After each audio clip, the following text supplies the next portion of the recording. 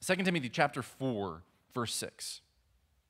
Paul says this, "For I am already being poured out as a drink offering, and the time of my departure has come.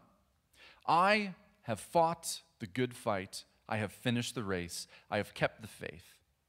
Henceforth, it is laid up for me the crown of righteousness, which the Lord, the righteous judge, will award to me on that day, and not only to me, but also to all who have loved his appearing." This is the word of the Lord. You may have a seat.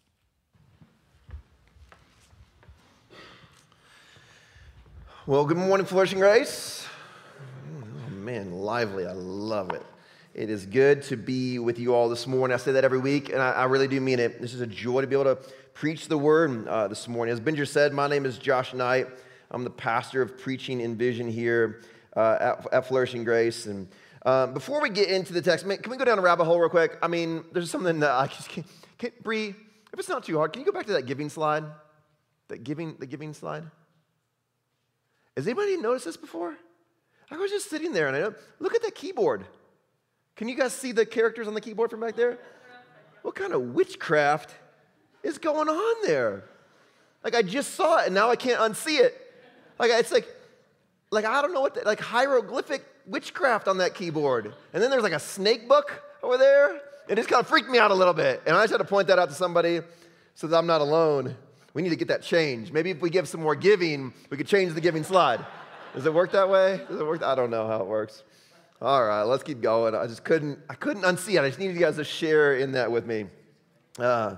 Later, in the next time you come, you can sit in the front and you can actually get a good look at that because it's kind of creepy. All right, 2 Timothy chapter 4. Man, I've been looking forward to this text. As Benjer said, we're coming to the end of this series. We only have a couple weeks left. And what the goal of this whole series is to get our eyes up on the return of Jesus, be encouraged in our souls, and begin to live our lives as people with expectancy and joy and delight and just greater sense of vigor and strength as we press on towards that day. Let that day drive us.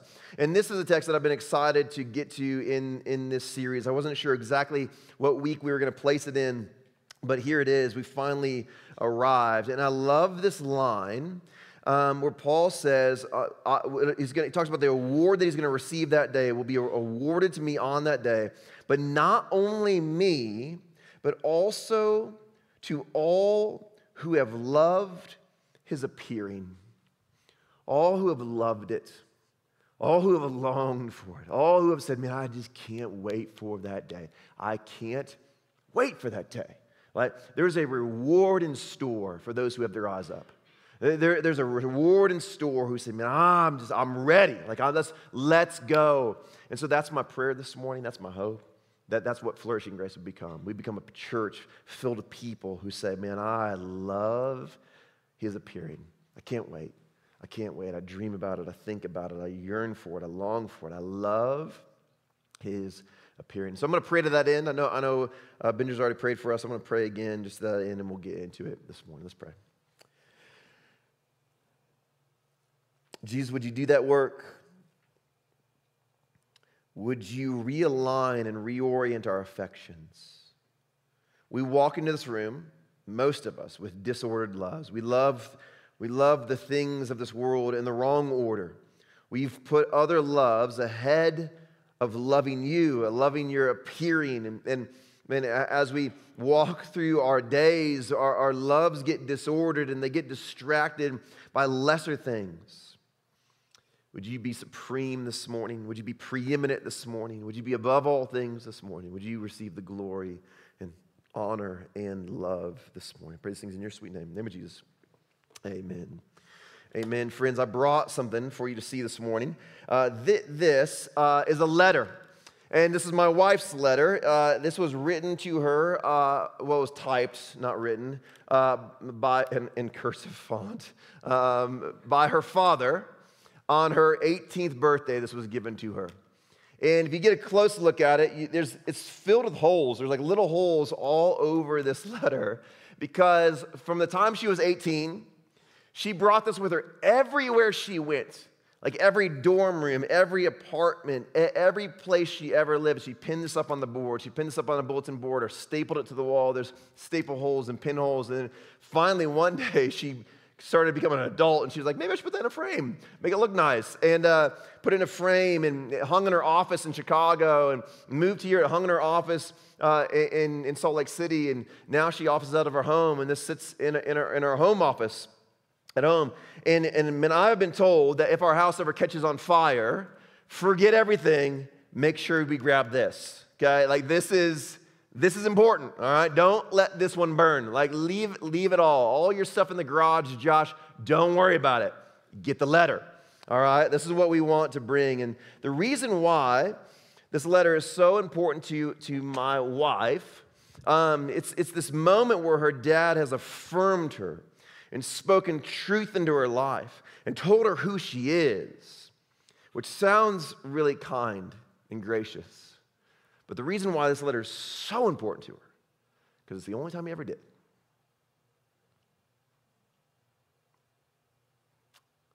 We're less than 3 minutes in and I'm already crying. It's the only time in her life, one of the very, very, very few times in her life where her parents told her that she was strong, that she was kind, that she was talented, that she was smart and sophisticated. It's one of the only times. And so she's clung to that. It means the world to her. She just, everything in her is like, man, I gotta keep that letter. And I think for all of us in this room, you can probably remember a time when you were a kid. Like for some reason, when someone speaks affirmation over you in a powerful way for the first time, it sticks with you. Whether that was a parent or a coach or a teacher or a friend, somebody said, man, I am proud of you. For the first time, and like in a real way, like not like a superficial way, but like in a real way. Like you did an amazing job. Can you believe how well you did? You can think to a time when you were young and somebody spoke that truth in your life. Like it's a valuable thing. Some of you guys can relate to my wife. And you had a parents who kind of held it over your head. And you're like, do more, do more. Maybe I'll give it to you to do more. Just do a little bit more. Like be a little bit better, be a little bit kinder, work a little bit harder, get a little bit better grades. Right? Just kind of holding the affirmation over your head, never giving it to you. Why do we crave that so much? For some of us in the room, I think we've begun to believe that that's how God is.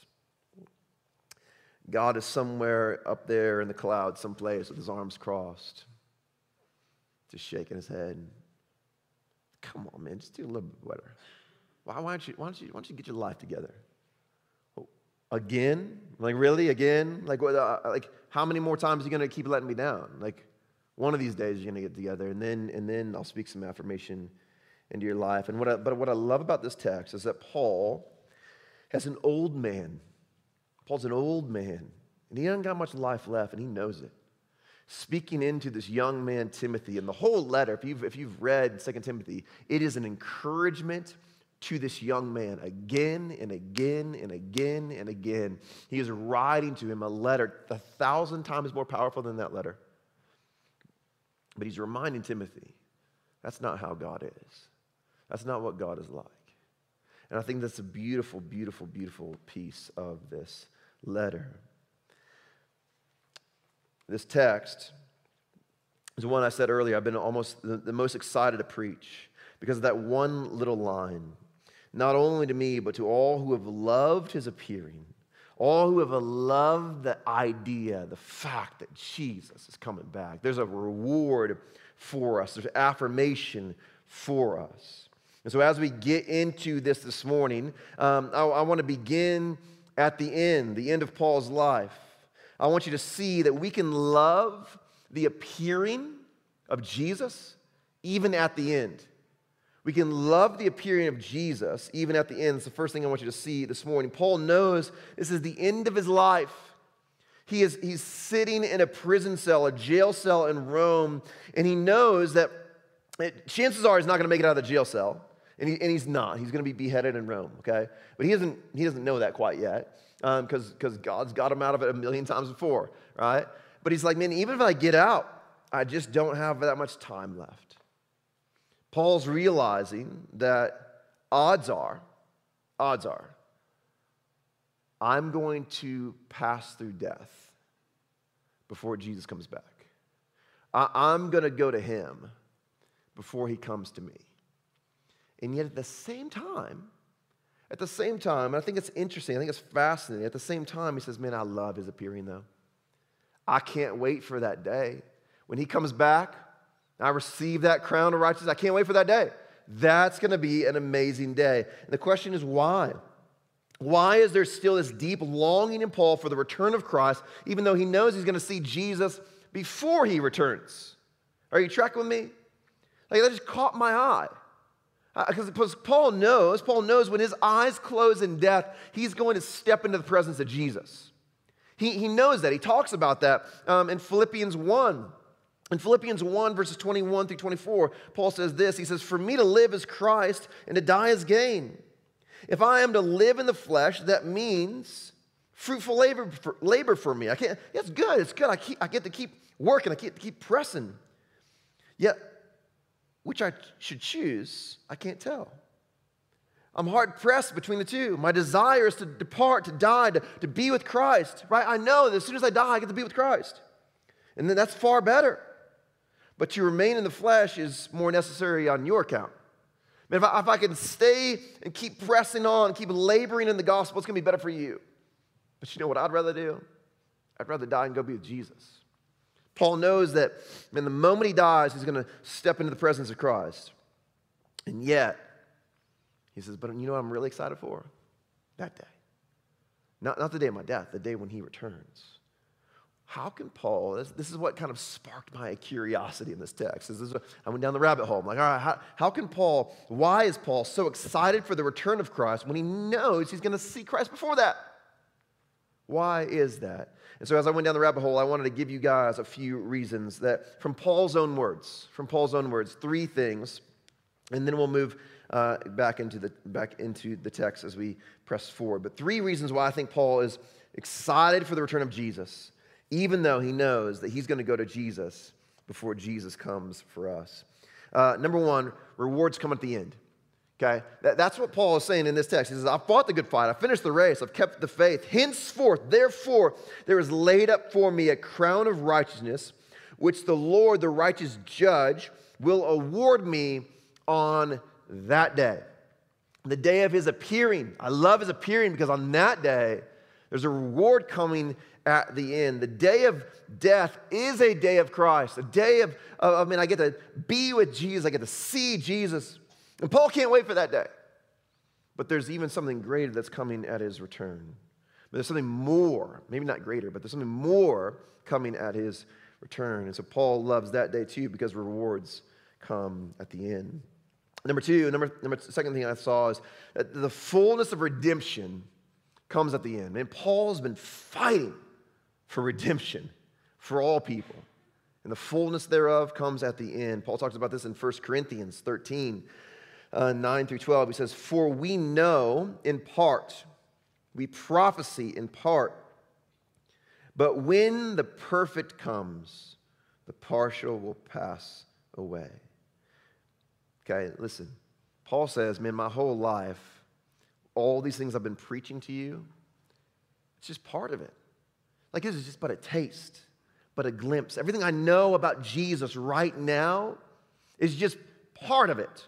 Everything that I've ever prophesied about Jesus right now, just a piece of it. But when the perfect comes, the partial passes away. When I was a child, I spoke like a child. I thought like a child. I reasoned like a child. When I became a man, I gave up childish ways. For now I see in a mirror dimly, but then face to face.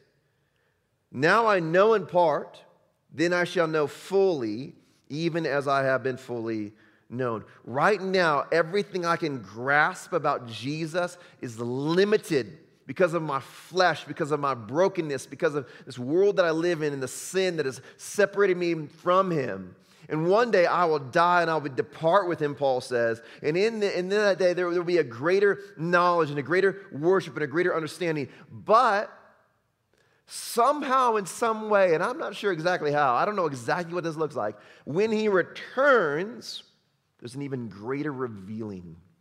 a completion of righteousness, a completion of knowledge of who he is, a completion of an understanding of who he is, a completion of being able to see even greater who he is when he returns, when the perfect comes. And then lastly, third, the fullness of transformation comes at the end. We are awaiting a full transformation. Our hearts, our souls have been cleansed, white as wool, pure as snow. If you're in Christ, there's been an inward transformation that happens with the moment we step over the line of faith. But when Christ returns, there's an even greater transformation. Paul talks about this in Philippians 3, 20 through 21. He says, but our citizenship is in heaven, and from it we await a Savior. He's coming. The Lord Jesus Christ, who will transform our lowly body to be like his glorious body, by the power that enables him even to subject all things to himself. And so Paul understands this idea that, and right now my body is jacked and it's broken. Like we just had Man Day, and half the men here wouldn't even ride a mechanical bull because they're like, that's going to hurt me. And I'm like, come on, man. Like, who cares? Let's do it. And some of you did. And you're like, that hurt me. Like I got this broken body, and someday when I die, that body will be left behind, and I'll step into the presence of Christ. But when he returns, there's this resurrection of the dead, this transforming of our bodies into this glorious body like his body. And so Paul says, all I'm trying to get you to see is this, man, Paul is excited about the return of Jesus, even though he knows that, man, he's going to go to Jesus before Jesus comes to us. And there's all these reasons why that the return of Christ, as we get our eyes up, there's more at the return of Christ than there is even in death. And so, man, I wanted to this morning, before we even press further into this text, I just wanted to take a minute and just recognize that there are people in this room, people at Flourishing Grace, who I love so dearly, that are in the same place as Paul. Where, I mean, the story of their life, they realize that they're holding the bulk of the pages in their left hand and not the right. That their days are very much numbered, and that the end is not far. And the reality is that odds are, they're going to go to him before he comes to us. And I want you to be encouraged this morning.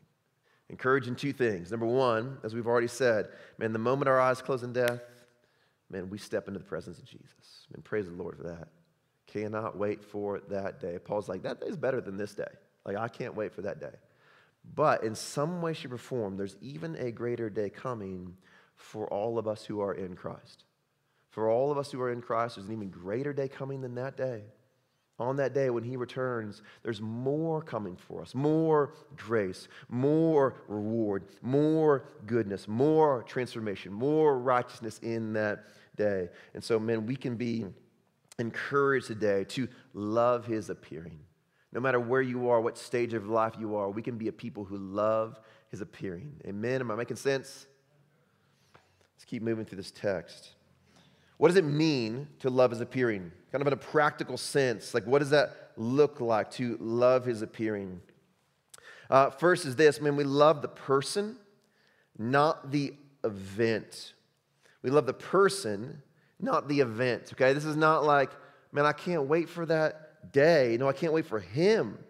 We think that God is like, do more. Do more for me. Like, as I was saying earlier, man, we think that God is withholding this affirmation, saying, do more, do more, do more, do more, do more. But what he's really saying is, come closer. Come closer. I want you to be nearer to me. I want you to be closer to me. Come closer to me. Come closer to me. Maybe God wants us to love him, not some event.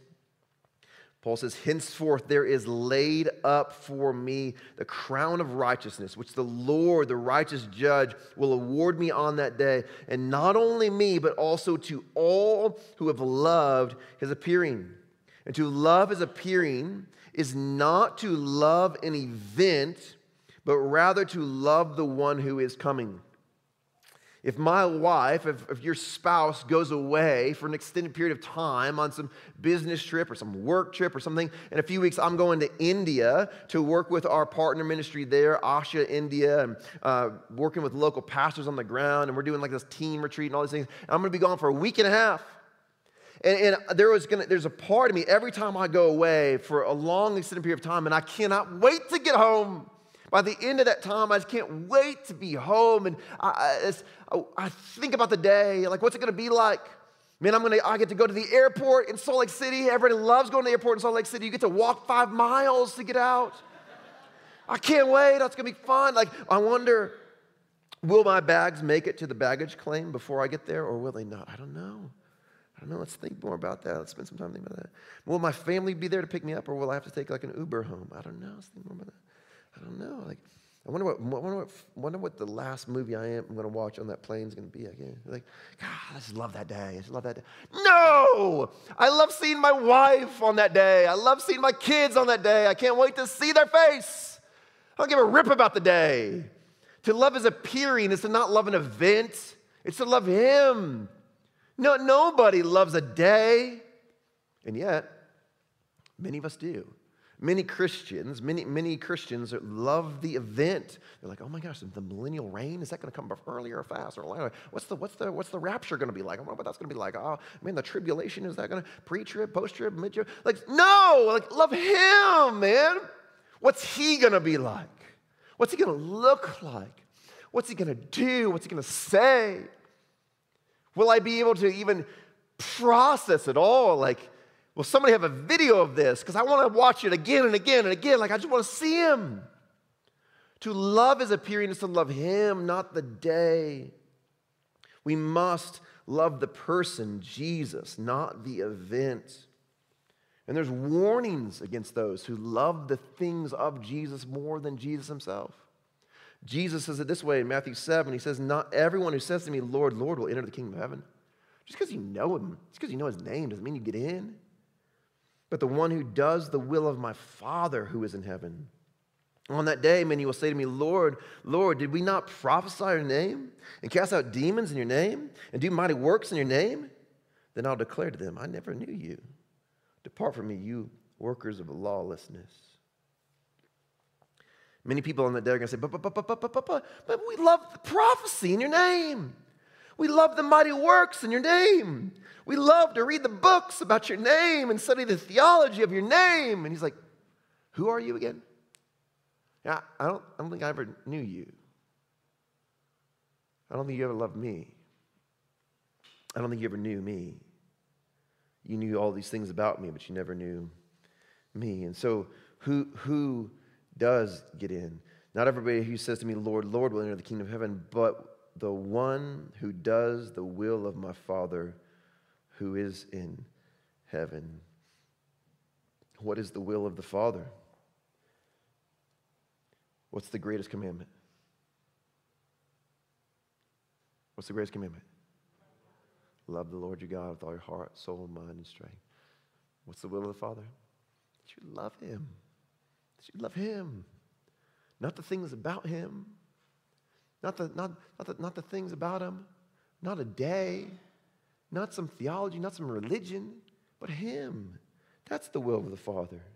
God is not the dad withholding His affection from you, saying, do more, do more, do more. He's the Father saying, come closer, come closer, come closer. Love me. Love me. To love the appearing of Jesus is to love Him. The last thing I want you to see is this. Those who love His appearing, what does it look like to love His appearing? Those who love His appearing, they receive the reward. Those who love their appearing receive the reward, right? Paul says, I've been poured out as a drink offering, and the time of my departure has come. I have fought the good fight. I've finished the race. I've kept the faith. And henceforth there is laid up for me a crown of righteousness, which the Lord, the righteous judge, will award me on that day. There's an award on that day. And not just me, but those who loved His appearing. All those who have loved his appearing. Right? So it's not the race. Paul says, man, I've run the race. I've done the work. I've put in the time. And so there's a reward laid up for me, but it's not just for me. It's for everybody who's loved his appearing. So it's not the actions of Paul that are going to receive this reward. It's the loving of the appearing that receives the award. Do you see that? Paul lists his accolades, and he's proud of what he's done in the name of the Lord. Like, he's proud of that. I've run the race. I've poured out a drink offering. I've fought the good fight. There's a reward laid up for me. But not just for me. For anybody and everybody who loves him. The reward is for anyone and everybody who loves him. Man, I said at the beginning, I asked the question, man, this idea that from a young age, we can remember these memories where people have spoken an affirmation over us. Where people have said, man, good job. Like, well done. Like, that was amazing. Like, you can remember the first time somebody genuinely said that to you. Why is that? Why do we crave it so much? Why do we long for it so much? Why does it affect us so deeply? I want to make the case because you're made for it. You are made to receive the affirmation of your Father. You are made to hear the words, well done, good and faithful servant. Enter into the joy of your master. You are made to hear that. And God longs to speak it over you. He longs to speak it over you. Not because of anything that you have done, not because of any merit of your own, not because you ran some race, not because you earned some prize, but because of everything he has done for you. He speaks affirmation over you. I got these two boys, and they've inherited the disease of their father. You know what my disease is? Some of you do. I can't spell. Like, I can't spell anything. And if you guys have been around Flourishing Grace long enough, you know, because I've heard you. Hey, you know, that slide, that word is spelled wrong on that slide. How about you just go back there quietly and just say, hey, do you see there's a typo? And, like, fix it. Why do you got to call me out every single time? It's a disease, and I can't do it. 40 some odd years old, I still can't do it, all right? And they've inherited the same disease. And left to themselves, they would fail every single spelling test on the planet. In fact, they have. And so I said, all right, boys, here's the deal. If you guys get 100% on a spelling test, I'm taking you out. Where do you want to go? And it's always the same place. Two options. It's either going to be Boondocks or Shabu Shabu. You guys know what Shabu Shabu is?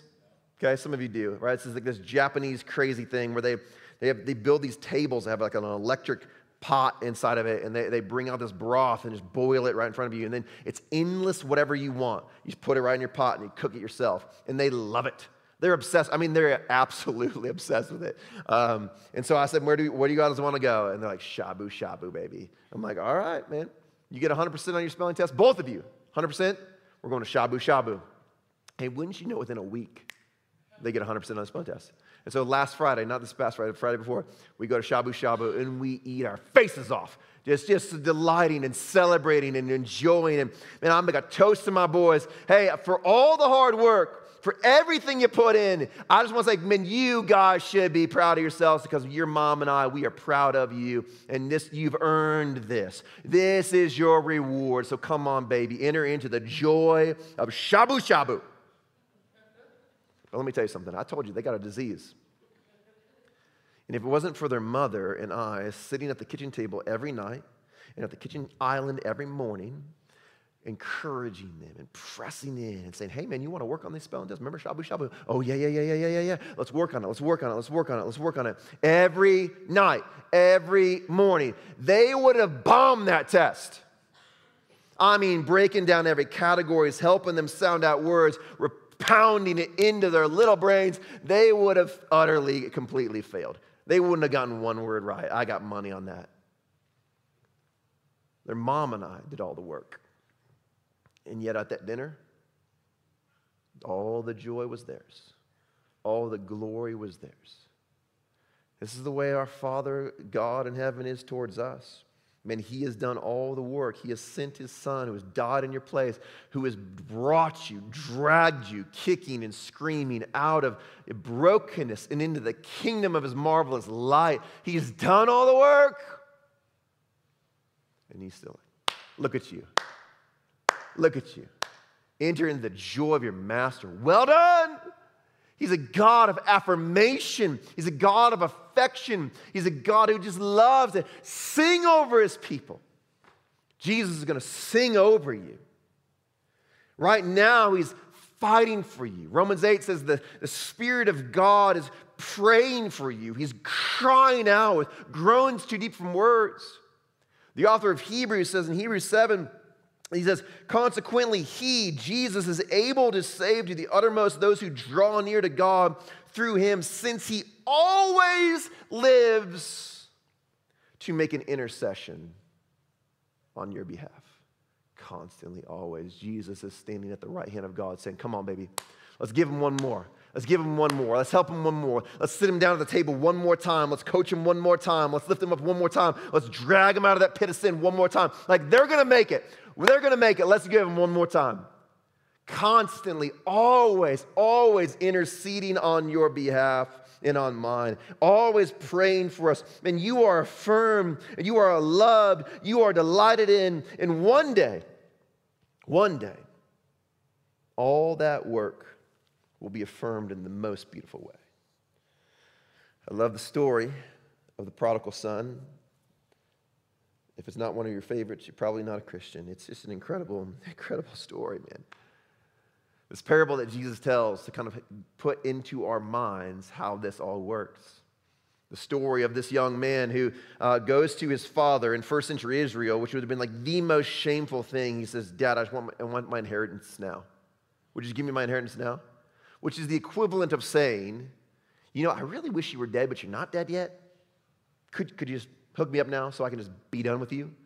I just don't want to take care of you anymore. I don't want to deal with you anymore. I just want to move on with my life and go do it. And so his dad, can you imagine the grief and the sorrow of that father watching his son just spit in his face and turn away and be like, man, I just don't want anything to do with you. And yet every single one of us in this room, there was a time in our life when we were that far from God. When we rejected him, when we rebelled against him, when we walked away from him, when we wanted nothing to do with him. And that son, he takes all that money, he squanders it, he spends it all. And then a famine comes in the land and there's no food for anybody. And he's got no money to buy any food. So he gets a job feeding pigs and he's looking at the pig food. He's like, that looks pretty good. He's like begging people for food. And he gets this realization. He's like, God, you know what? The servants in my father's house, they eat better than this. The servants do. And I know my father will never take me back. He's never going to take me back. I know that. But maybe he'd let me be a servant in his house. Maybe he'd let me be a servant in his house. So he goes back to the house. And here's what Jesus says. He rose and he came to his father. But while he was still a long way off, his father saw him and felt compassion. And he ran and he embraced him and kissed him. And the son said to him, Father, I've sinned against heaven and before you. I'm no longer worthy to be called your son. But the father stops him. The father says to his servants, bring quickly the best robe and put it on him. Bring a ring and put it on his hand, and shoes and put them on his feet. Bring the fattened calf and kill it. Let us eat and celebrate. For this my son was dead and is alive again. He was lost and is found. And they began to celebrate. Man, God's heart to you is a God of affirmation and a God of reward, even though you've done nothing. You've done nothing. He says, get the best robe out of my closet and clothe him in it. Wrap him in my glory. Wrap him in my righteousness. Man, come on. Like, kill the fattened calf. Prepare the table. Let's feast and celebrate. Because my sons and my daughters have come home. We do nothing. Nothing. We deserve none of it. But he delights in delighting in you. He delights in affirming you. He delights in singing over you. This is who our God is. He's a God who is ready to celebrate your return. Every day he's sustaining you through his Spirit. Every morning on your behalf, he's crying out for you. His heart is for you.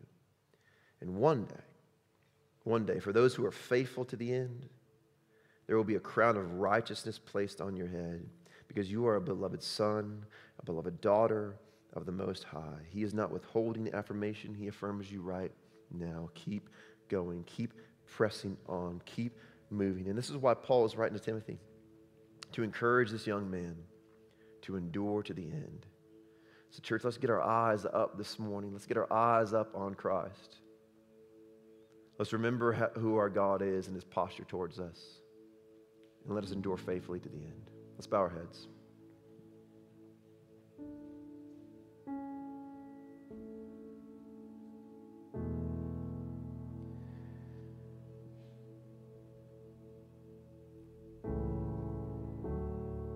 Jesus, I know there are people in this room who are still struggling to believe all that. Still not quite sure if that's who you are.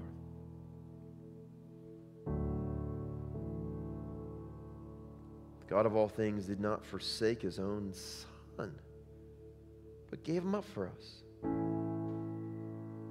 Didn't withhold you, but gave you up for us. It's a God of infinite love towards us. God of infinite delight towards us. God who delights to delight in us. Holy Spirit, I pray right now this morning that you would speak affirmations into the souls of your people. That you would remind them that their sin is no more. It has been laid on Christ himself. And that right now, they can return to you. Right now, they can give themselves over to you. And be affirmed in this place. Because what you want from them is not more doing, but just a right love. To love what is most lovely, to worship what is most worthy of our worship. And so would you right our hearts? Would you straighten our paths? Would you help us to endure to the end? Give us a greater vision of your love and affection for us. Friends, we're going to move into a time of response, and I'm just going to invite our prayer team up. And every week at Flourishing Grace, we have an extended time of just responding to the word that we have heard. And so, our prayer team would love to pray over you. They would love to, if you this morning, you're like, man, I just don't know. I just don't feel affirmed. And they'd love to pray affirmation over you. They would love to pray strength into your life. They would love to just pray the gospel over you this morning. Maybe some of you in the room have realized that the bulk of your days are behind you, and odds are you're going home to him before he's coming to us. And you just want prayers for a safe journey home. And they'd love to pray that over you. Maybe some of you, it's just been a long time since you've been affirmed. You're a spouse and you've just been pouring your heart out, pouring your soul out, just working endlessly. And people in your home haven't been affirming you and the love that you've shown. And they would love to just pray a prayer of affirmation over you. They would delight in that. Maybe you just need to sit where you are and ponder on the beauty of our God who loves you right where you are. But either way, we're just moving into a time of response and invite you into that time.